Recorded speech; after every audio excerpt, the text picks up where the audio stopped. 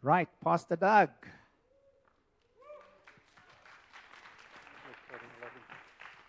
All right. Good morning. Good morning. This weekend, of course, is what? Memorial Day weekend. It is. Is what? It's also anniversary weekend. Happy anniversary. Yeah. 18 years. Y'all must have got married when you were like 14, 15 years old. It's amazing.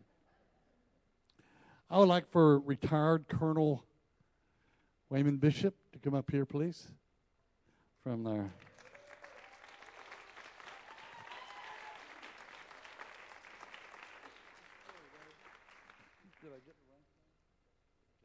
Good. I wanted, because it is Memorial Day weekend, it's very important for us to take a moment and remember. So I've asked Wayman to come up here and just take a moment and share and pray. And just a moment.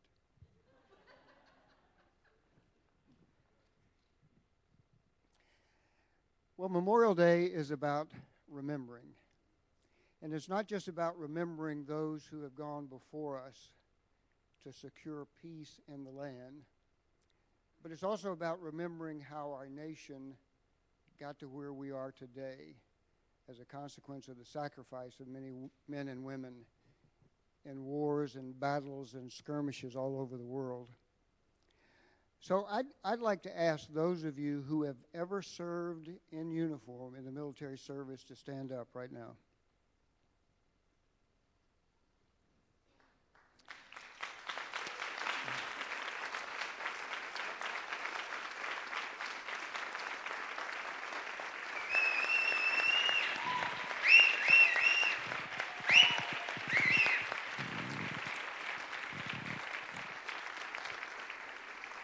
Okay, I would like for those of you who have served but are no longer serving to come up here and stand on my left, please. Come on up, John.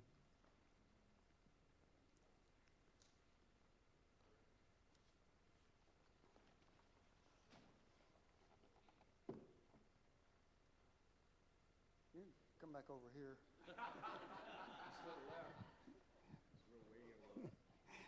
And I'd like those who are currently serving on active duty to come up here and stand on my right. Where's Mingye? Come on up here.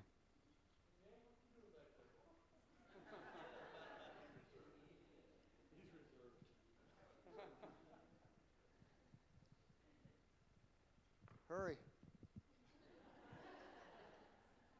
I want you over here, Mingye. Now, I want you to look into the faces of these men and women, because these on my right now, on your right, represent the faces of those who have served and who have sacrificed. They were a phone call away from harm's way. These two guys and their families are a phone call away from harm's way today. And so I would like for you just to reflect with me for just a moment about the nature of our country when it comes to war.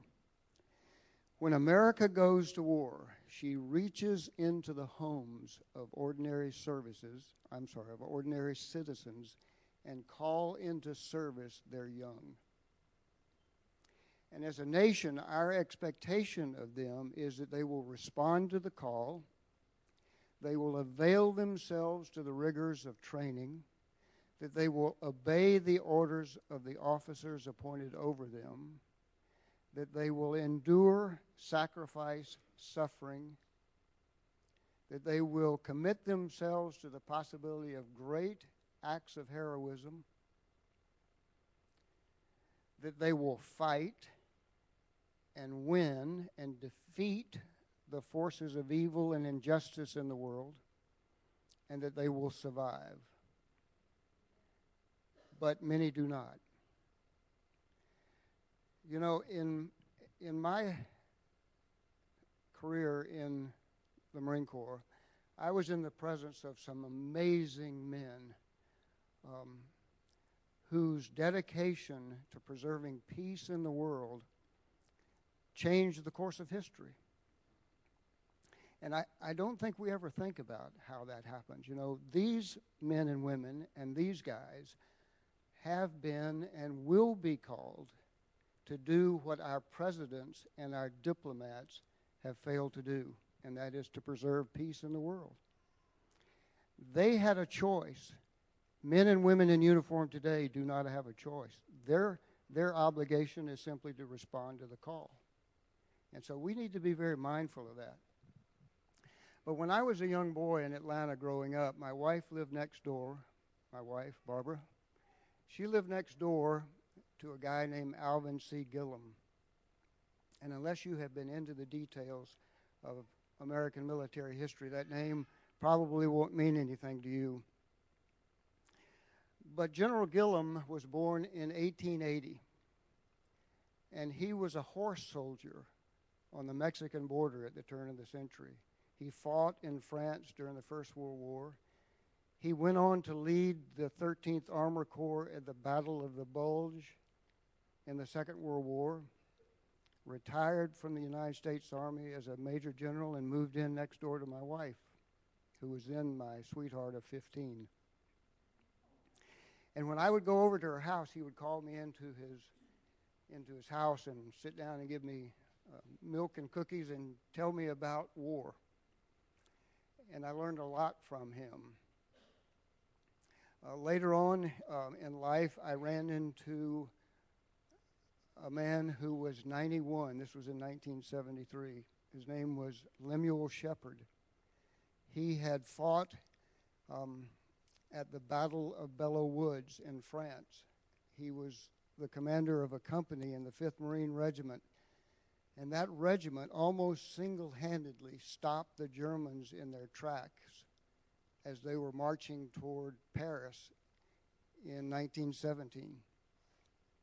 He went on to lead a division of Marines at Guadalcanal, which was a pivotal battle in the Second World War.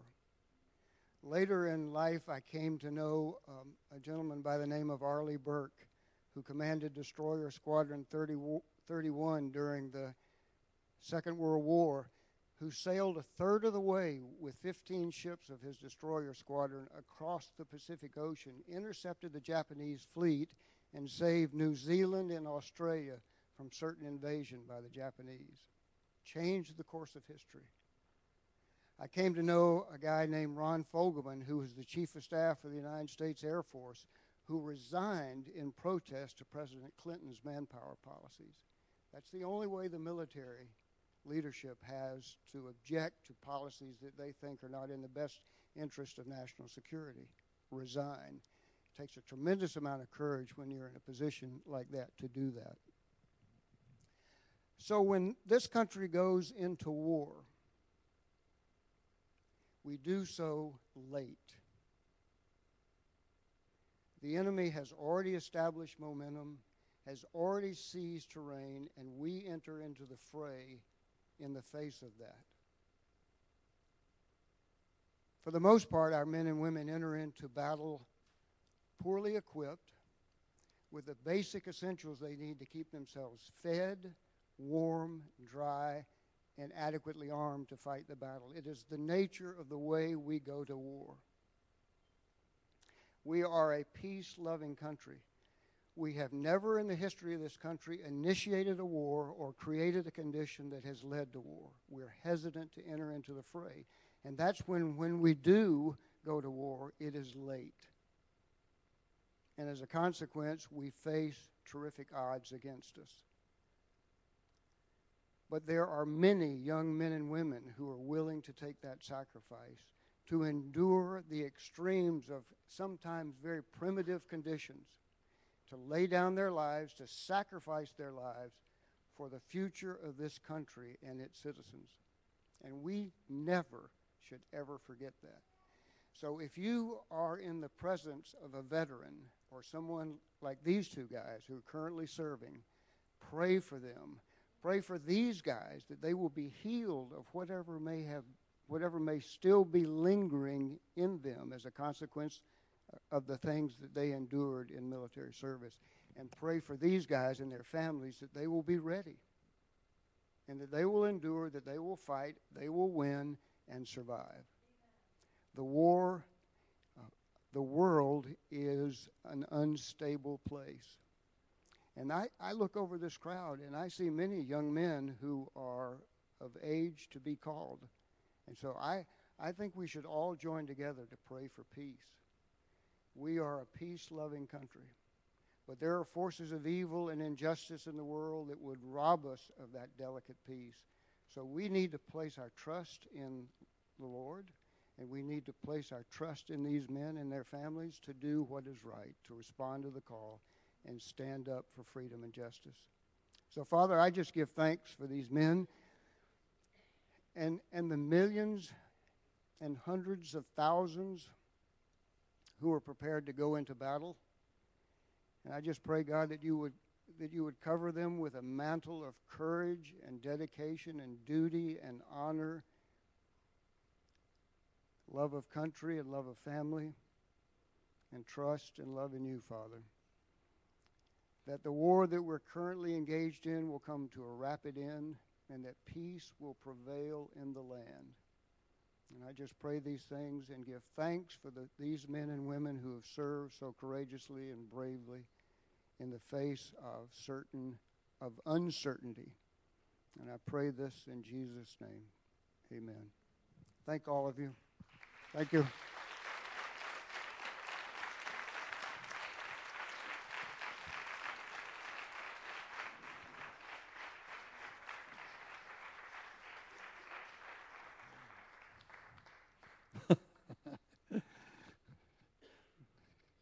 Praise God.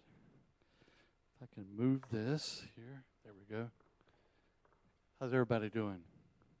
Doing well? Praise God. Cindy sends her love this morning. She is down in Nashville, Tennessee. I have found out that in the list of life of priorities, that when a granddaughter comes into that list, it all changes. Especially when there is a dance recital, that it means I'm leaving now. And so she went this weekend and will be gone for about a week or so. And Lily had a dance recital. And so I heard that she did extremely well, of course.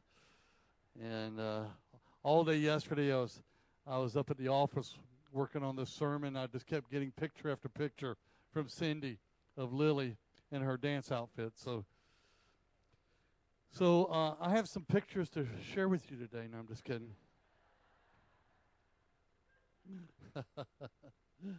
All right. I'm going to share primarily two things today with you. We are in the series of living the resurrected life. I want to share first with you the importance and necessity of discerning God's voice. Is probably I believe one of the most important things as we learn to live the resurrected life, to know what God is saying. And our ears are like gates into our minds. And if we're going to live out of a renewed mind, that new man living out of a renewed mind, and we've got to discern and know what we're hearing.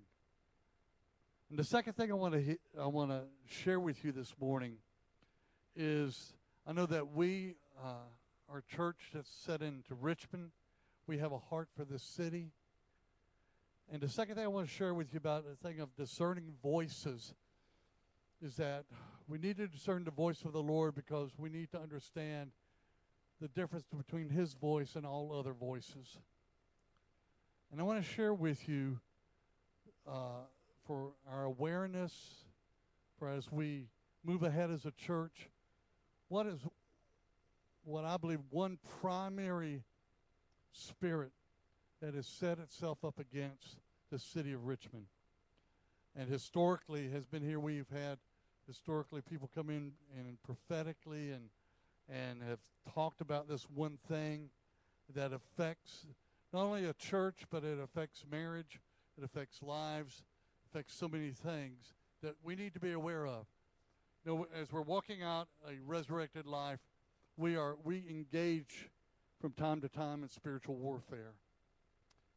It says in the book of 1 Peter, I believe it's 1 Peter chapter 5, it says that you need to be sober.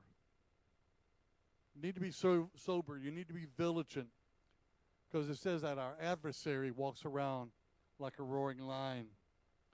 Talks about it as we resist him steadfast in the faith, that we will overcome. The wonderful thing about the resurrected life, the victory has been won. It has been won. But we got to enforce that victory every day of our life. Amen? Got to enforce that victory every day of our life.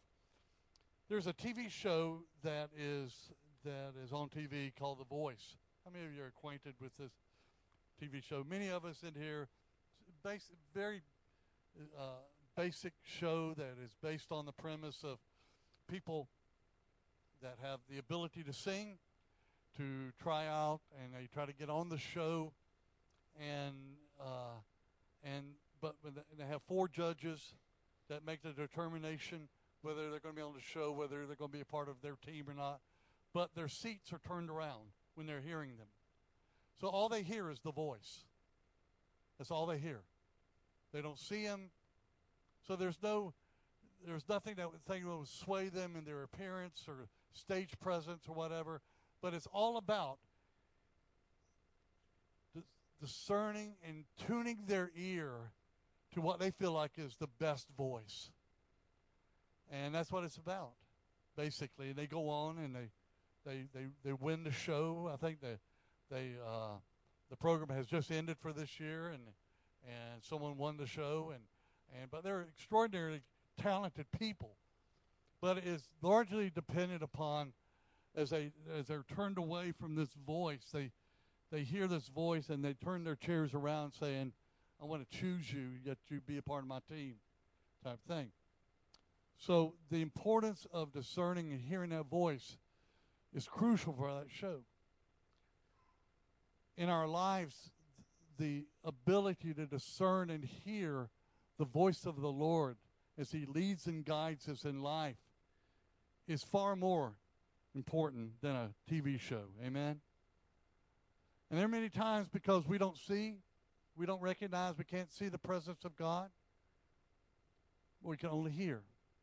And as Christians, we have got to be so in tune, so strong by repeated times of being in his presence, by repeated times of reading his word, of knowing and discerning his voice. So when he speaks, we hear his voice and we respond to his voice and we partner with his voice and what he tells us to do, and we live an overcoming, resurrected life out of that place. So I want you to turn, if you would, in your Bibles to John chapter 10. Jesus deals with this in the Word of God. John chapter 10, of discerning the right voice. John chapter 10, if we could go back, I just want to, this comes straight out of course, chapter 9. It makes sense, doesn't it? Chapter 9, chapter 10. Okay. I figured that out all by myself. All right. But it comes out of what Jesus is doing in chapter 9. In chapter 9, you find Jesus going, and he comes upon a blind man. And the blind man says that he wants to be healed. And he says that every time he tries to go to the pool of Siloam, there's someone that's there in front of him, and he doesn't get healed. So Jesus takes him outside the city, and he basically spits upon mud, puts it in his eyes, and tells him to go wash his eyes. He goes back to the pool of Siloam, goes back to the temple, and he washes his eyes, and he can see. It's a miracle. When Jesus encountered this man, he said, I'm the light of the world. And he heals him. Well, the word begins to get around that this person who was blind from birth, who was in the temple every day, people knew who he was, who would see him, that he can now see. And so the Pharisees and the religious ones are trying to figure out what happened. Because in their mindset, they have decided that this man is a sinner. Apparently his parents were sinners because he was born blind, so they don't really want to have anything to do with him. They've already made a determination in their mind that basically he is just no good. And so, but here he is, he can see, and they're asking him what happened. And he just says, there's a man named Jesus. He laid his hands upon me, prayed for me. I can now see. And of course, the Pharisees were saying, well, this man, Jesus, he's a sinner also, all that type of stuff. And the man says, I don't know if he's this or that or whatever. All I know is once I was blind, and now I can see. And they basically kicked him out of the temple. They excommunicated him from the temple because really that he would not heed to their voice, would not listen to their voice. Jesus finds him right after that and talks to him, and he says, do you believe in the Son of God? And the man says, I don't know who he is. He says, but if you show him to me, I will. And Jesus basically says, is the one that's speaking to you now and that you see now is the Son of God. And the man says, I believe. So he believes upon Christ. His ability to believe upon Christ and coming into that situation and really and being a recipient of a miracle was that he listened to the right voice. So in John chapter 10, Jesus says that his sheep will understand and hear his voice. And let's read verse 1. I think we have it up here on the screen. We have it up there, Edward? Thank you, buddy. I'm just going to read this through verse 1 through verse 10. Most surely I say to you, he who does not enter by the sheepfold by the door, but climbs up in some other way, is a thief and a robber. Basically saying there is one way to enter in. But he who enters by the door is the shepherd of the sheep. To him the doorkeeper opens, and the sheep hears his voice, and he calls his own sheep by name and leads them out. And when he brings out his own sheep, he goes before them, and the sheep follow him, for they know his voice. Yet they will by no means follow a stranger, but will flee from him, for they do not know the voice of strangers. Jesus used this illustration, but the disciples and others did not understand the things which he spoke to them. Jesus is saying basically, there are several voices that will come into your life, but there's only one genuine voice that will lead you in the right way.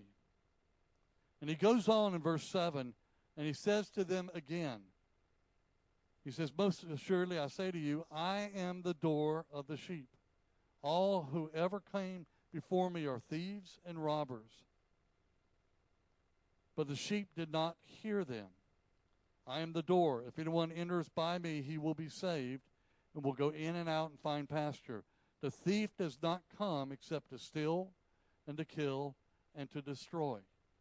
But I have come that they may have life and may have it more abundantly. Jesus says a number of things in this passage. One, it's important who you listen to.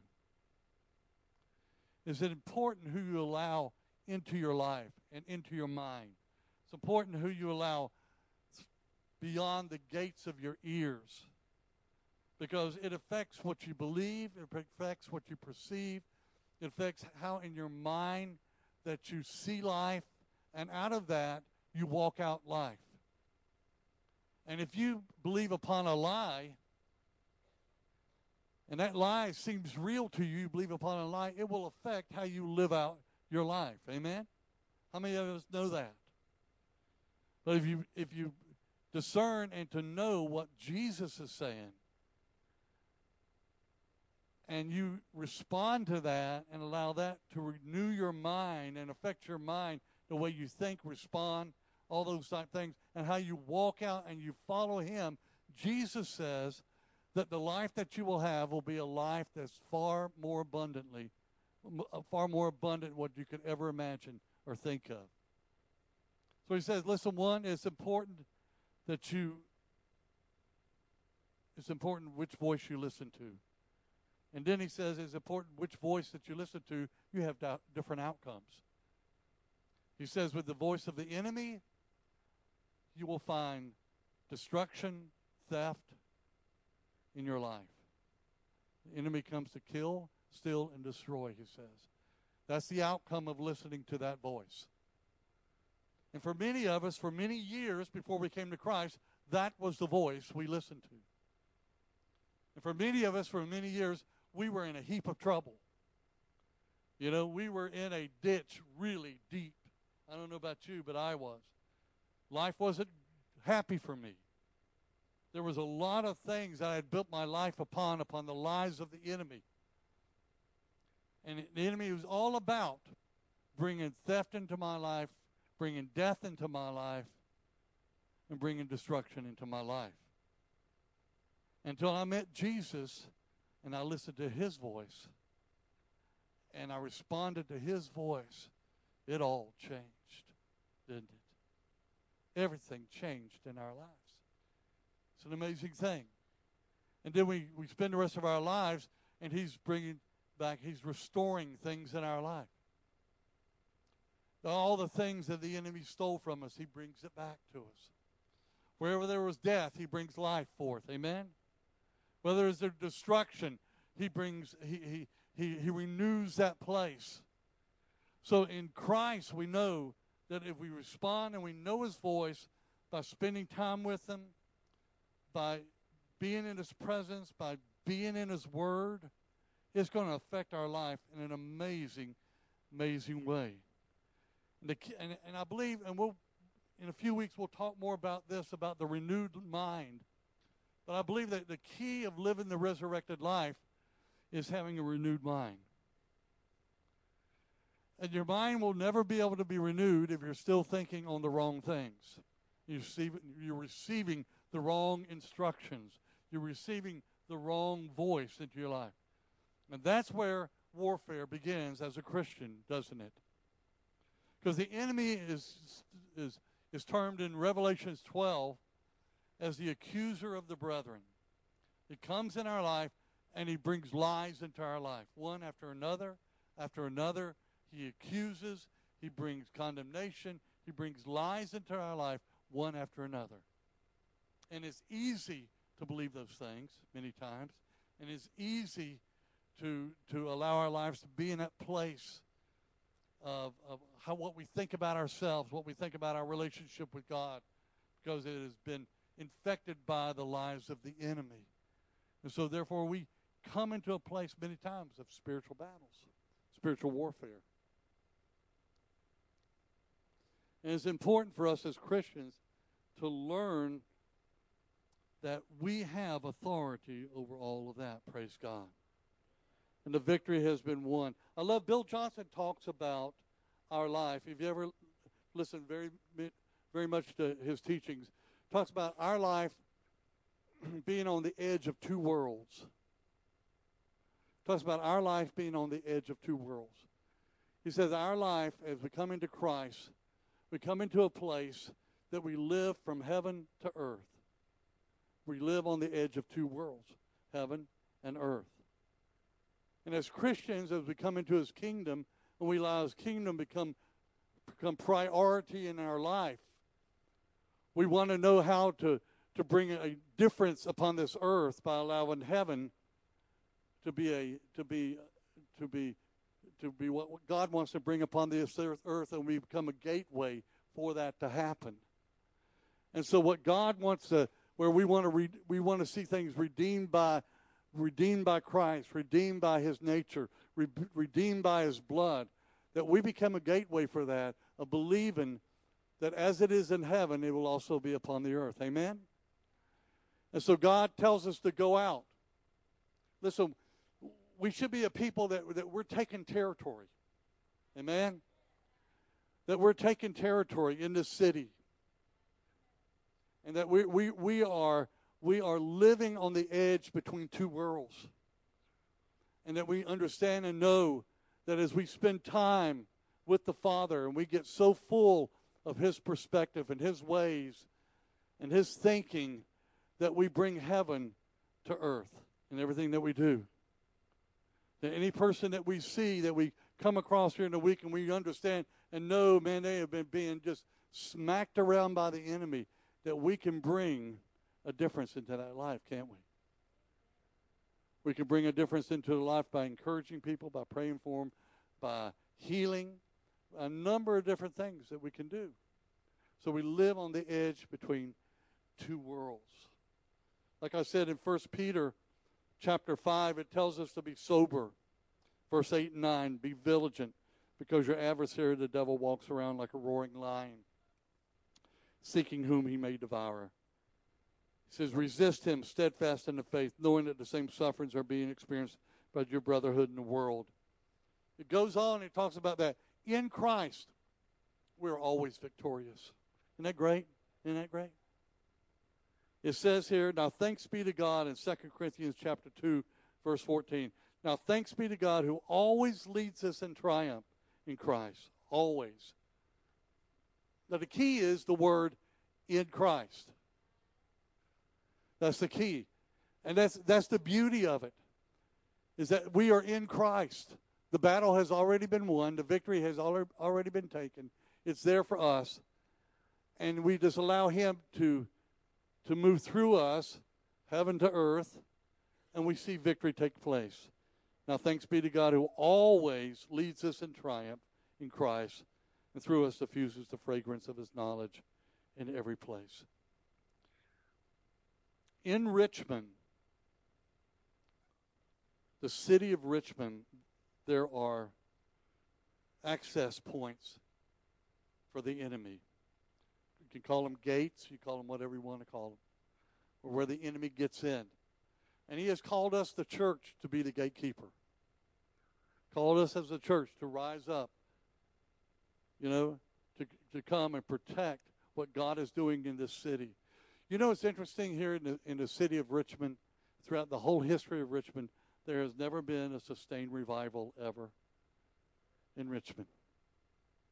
There is something that is opposing the things here in Richmond to cause that somewhere along the way, wherever revival springs forth, it breaks down. It usually breaks down into division. So I want to talk about the rest of this time that we have today, an issue that is so important for us to understand. Now listen, I'm not saying this morning there's a devil behind every bush type thing, and there's a devil on every doorknob or whatever. I understand that we can get really out of balance with this, but we do need to discern, we do need to be sober, and we do need to understand that there are things that in our lives that will come against you and I and our church and our families and what God is wanting to do in this city that we need to understand about. And as Christians, know that we have been given the authority to say no. To say no, not in this city. Not in this city. But if we're unaware of that, and we're unaware of the voice of this principality, and unaware of what this demonic force does, it's very easy for us to come into agreement with it. And we don't even know that we're doing it many, many times. Isaiah chapter 27. Isaiah chapter 27, verse 1 says, in that day the Lord with his severe sword, great and strong, will punish Leviathan, the fleeing serpent, Leviathan, that twisted serpent, and he will slay that reptile that is in the sea. We have had several prophets to come into the city. Some come to our church. Several people that are very discerning of things. And one after one after one, another says, listen, one of the principalities and powers that has set itself over Richmond is the spirit of Leviathan. Now, I know that being here for 15 years as pastors, we've dealt with Jezebel. We've dealt with a number of things. Jezebel, because we're very much of a prophetic type of a church, comes against us. But Leviathan is one of the things that is, that is a demonic power that will come against individuals, marriages, lives. And you'll see why when you begin to see how this thing operates. It says that we don't war in the flesh and blood, but we war with principalities and powers. And it's important for us as Christians to learn to know the things that we need to pull down. Ways of thought and principles of thought and things like that.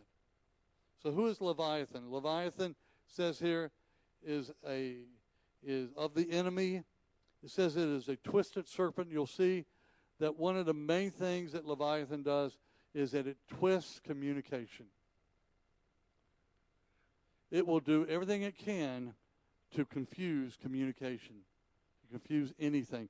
You ever talk with someone and you thought you were very clear? You thought, listen, a 5-year-old child could understand this. But somehow it comes back to you totally different. And all of a sudden now they're offended. Accusation is against you because of what they think that you have said, which you really didn't say that at all. Now understand that not every time there is a misunderstanding, well, that's the devil, you know.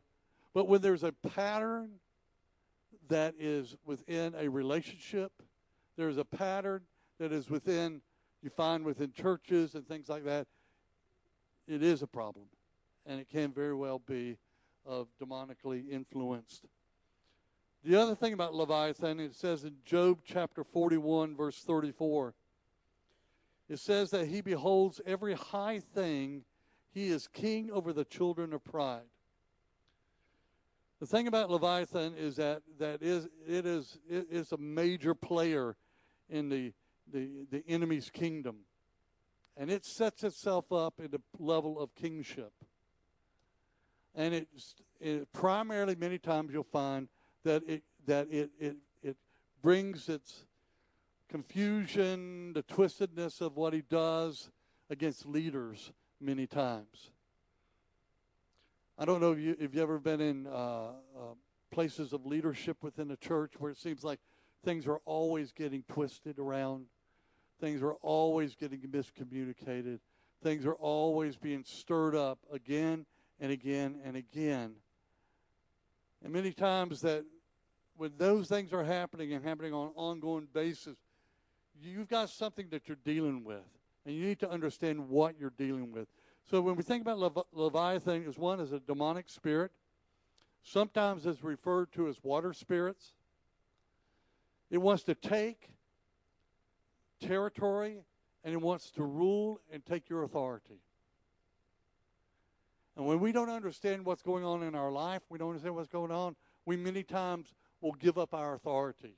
We will relinquish our authority. Because we think the problem is the other person. We think this other person is saying this or that or whatever. Kind of goes like this.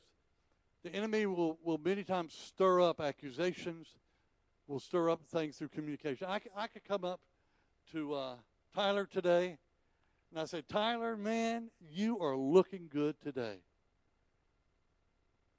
Now, what could happen, I'm not saying it's going to happen. Tyler's a great guy. What could happen, he could say, well, so are there other days that I'm not looking good? So he goes away thinking, well, Pastor Doug is just trying to let me know that most of the time I don't look good. But somehow today I look good. And that's not what I said at all, was it? But the enemy can get in and he can twist things around and bring confusion and offense. And all of a sudden there is discord and there is hurt that happens in lives. One thing that this filthy thing wants to do is it wants to bring you into a covenant of agreement with him. And the way that you agree with him is that you allow yourself to be offended. You allow yourself to listen to the lie of the enemy. You allow yourself, instead of thinking the best and out of love, loving someone, or just basically going and making sure getting communication clarified, that you just allow yourself to begin to think wrong thoughts, wrong things, and you come in agreement with this thing. Let me share with you a couple of the fruits or actions of Leviathan. One, we know that it twists communication. All right? Always twisted communication. It sows confusion, doubt, offense, and division against each other. That you're finding out that this person or that person, whatever, has had this offense against you, and you don't know why. And they come back and they say, well, it was something that you did, you said. You don't even remember saying it. You don't even remember doing it. You know, I've had moments where, in the busyness of a Sunday morning, I didn't greet someone or give them a hug. You know, everybody knows I'm very much of a hugger, and I didn't give a hug to someone. And it later came back to think, well, Pastor Doug is upset at me apparently because he didn't give me a hug or this or that or whatever. But something gets sown that creates division and disunity in the body. And this is really, really important, because this thing, I believe this thing is a central thing here in the city of Richmond. And I know when I came here 15 years ago to start this church, I heard from pastor after pastor after pastor, this is one of the hardest areas to begin a church. And most of them split, and most of them just kind of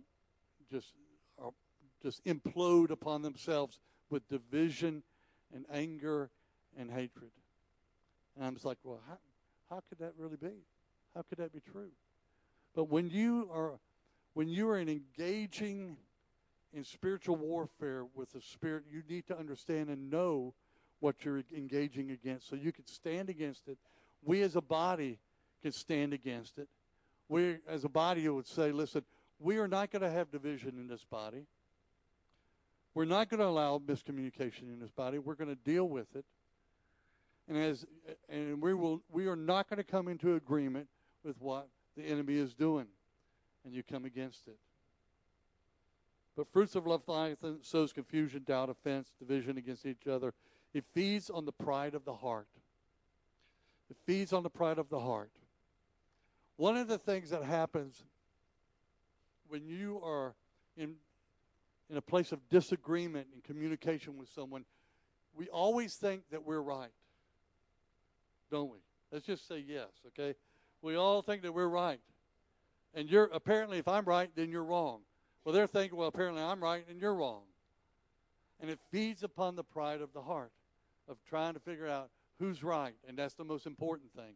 It's not who's right and who's wrong. It's what brings life and what brings death. That's the important issue of life. It's not being right or wrong, life or death. So this one thing does, it brings that into life. It feeds upon the pride of the heart. The other thing that this thing does, it arouses you to bring accusation and cursing against each other.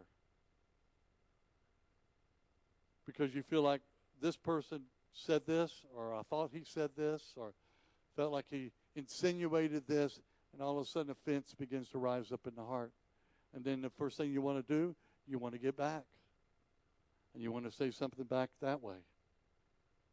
It always stimulates the activity of this enemy when we do this. Another thing, that it breeds a victim mentality.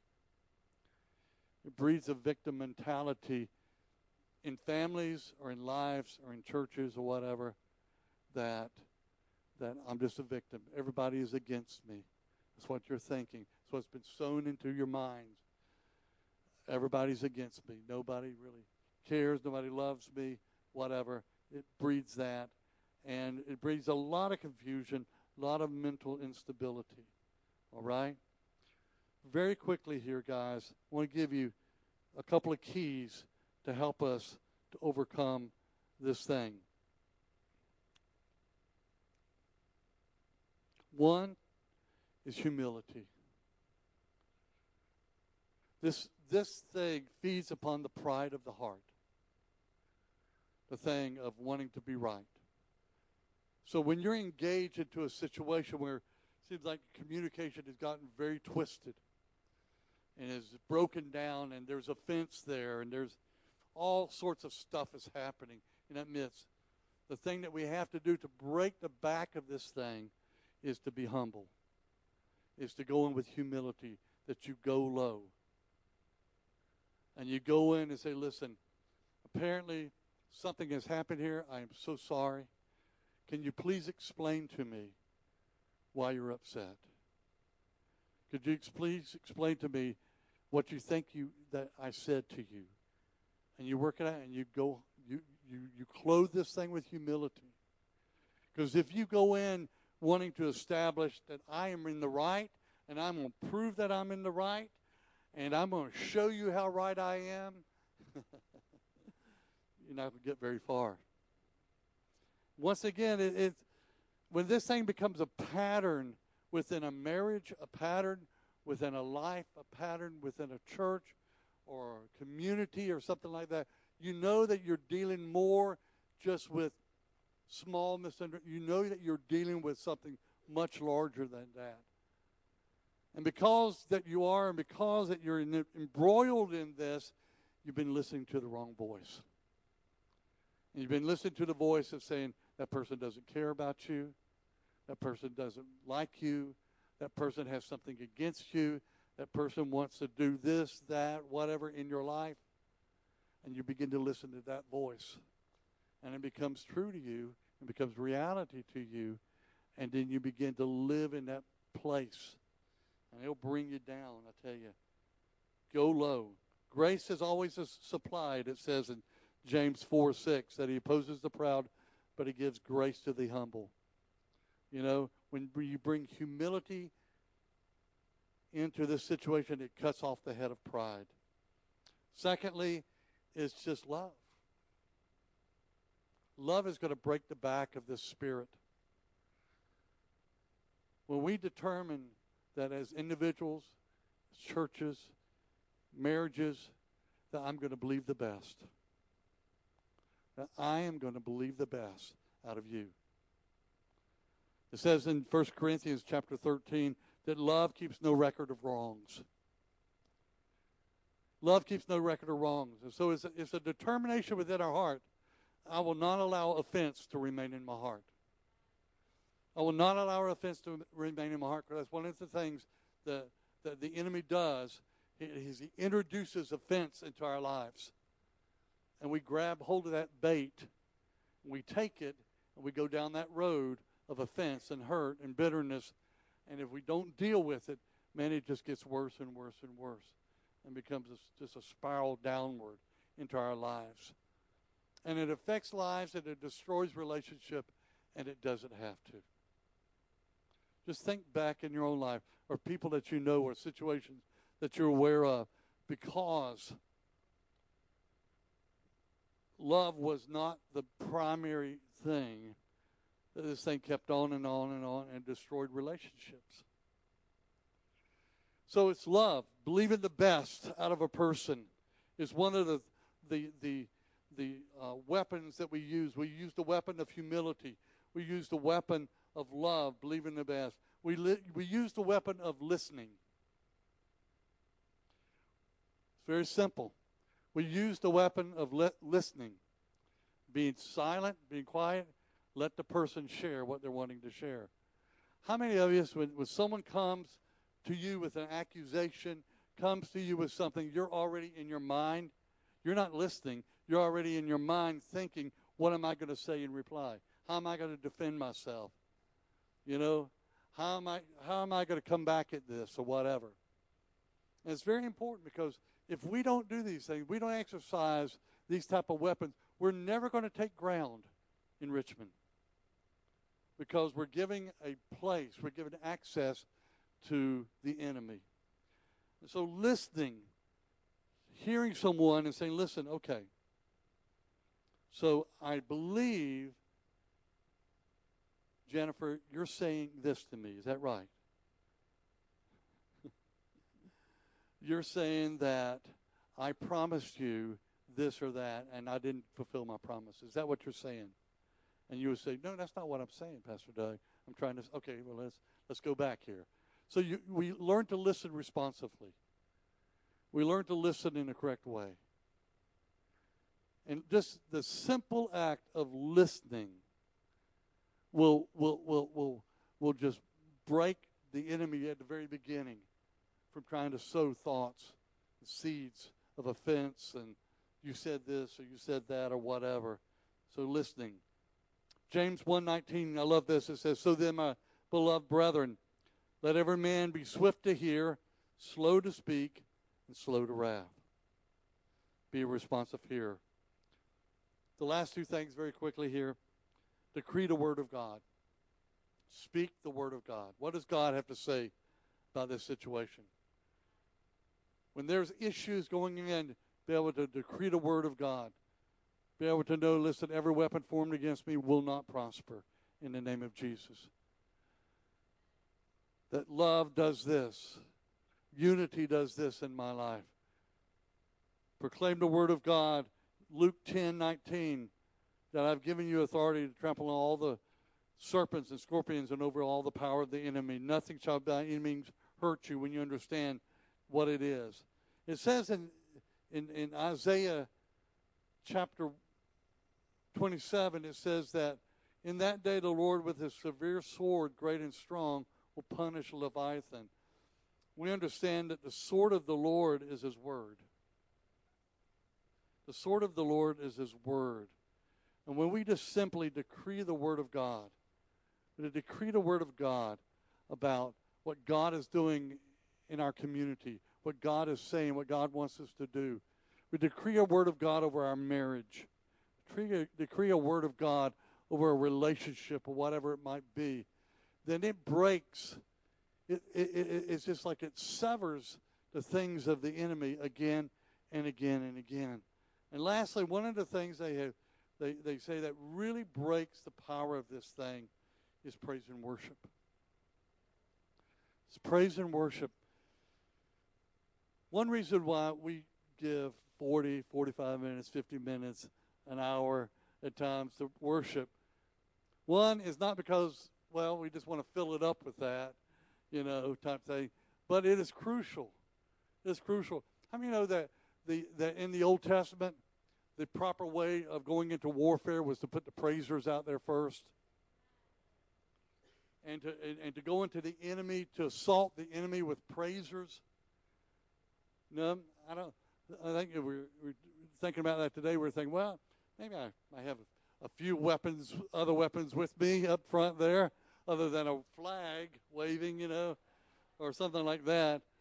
But we know again and again and again in the Old Testament, as praisers went forth, it disabled the enemy. Disabled the enemy. What happens when you bring the presence of God into a place and you're worshiping and praising him, you're looking at him and you don't let your eyes go on to other things. You don't let your eyes go upon what the enemy is doing. The second thing that I love, it says that Leviathan wants to be a king. Well, the best thing that we can do is to bring the King of Kings and the Lord of Lords right into our immediate place where we're at. And worship and praise does that like nothing else. It gives the true honor to the true King, the true one who rules and reigns in this earth today.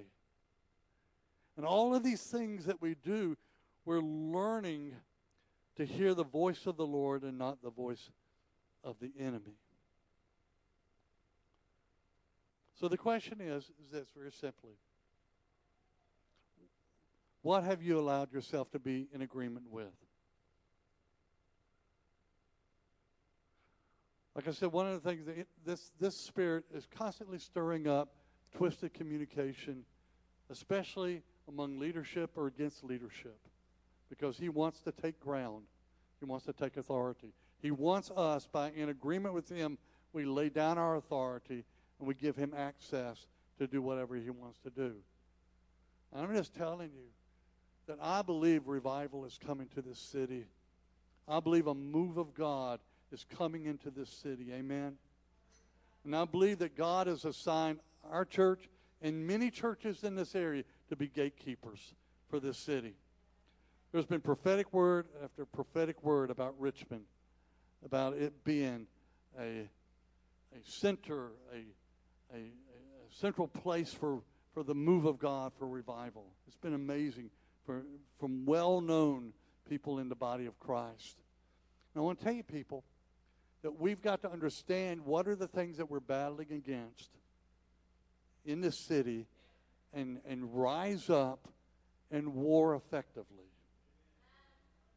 We have already won the victory. Amen? We just got to enforce it, guys. Just got to enforce it. And the thing of just the awareness of understanding what this thing is, Leviathan, and what it does in the midst of our lives and our community. But the first thing that I want us all to stand, if we would.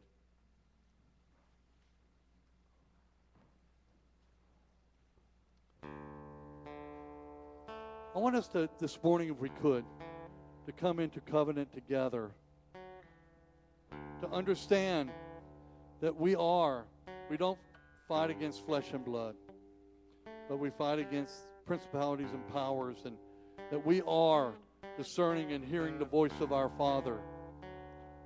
And He is enabling us to walk in a renewed mind and walk in the newness of life. But there are a few things that before we leave today that I'd like for us to agree together as a body and come into agreement together. When I do a marriage ceremony, many times when the couple gives their vows to each other, they will say this, or I will say, these are your vows, and I'll proclaim the vows. And I said, if you're in agreement with this, say, we will, or we do. So I want to declare a couple of things over us this morning as a body. And I'd like for you, when I ask you, to say, are we in agreement together on this? Say, we will, or we do, okay? The first thing is that we refuse to have division in this body. In the name of Jesus. If that's your heart, say, we will not have division in this body. The other thing is to be awareness of, have I been caught up in the thing of sowing seeds of dishonor, sowing seeds of hurt, not understanding certain communication, and I've responded out of a place of offense or whatever, to understand that in some manner, in some way, I came in agreement with this spirit, but it stops today. So if that's you this morning, you feel like in some way, whether it be in your marriage, whether it be in other relationships, that somehow you came into agreement to a place of accusation, coming to a place of confusion, coming to a place of saying things out of a place of hurt, and you came in agreement with this spirit, just say, I did. But from this moment on, I will not come into agreement any longer. Say, I will. The next thing is very quick and very easily to say, Father, I understand what I've done, and I repent.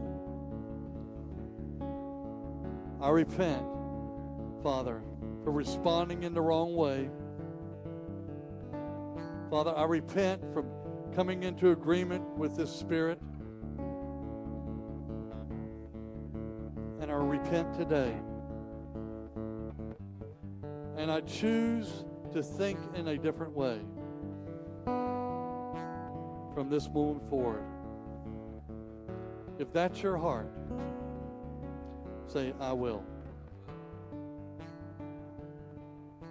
The other thing that I want to encourage you in is to reestablish your authority. The only way that we come into a place of covenant or agreement with something of the enemy is that we gave up our authority. We gave up our authority as a believer. We listened to a lie instead of discerning the truth of God. And say today that I will reestablish my rightful authority.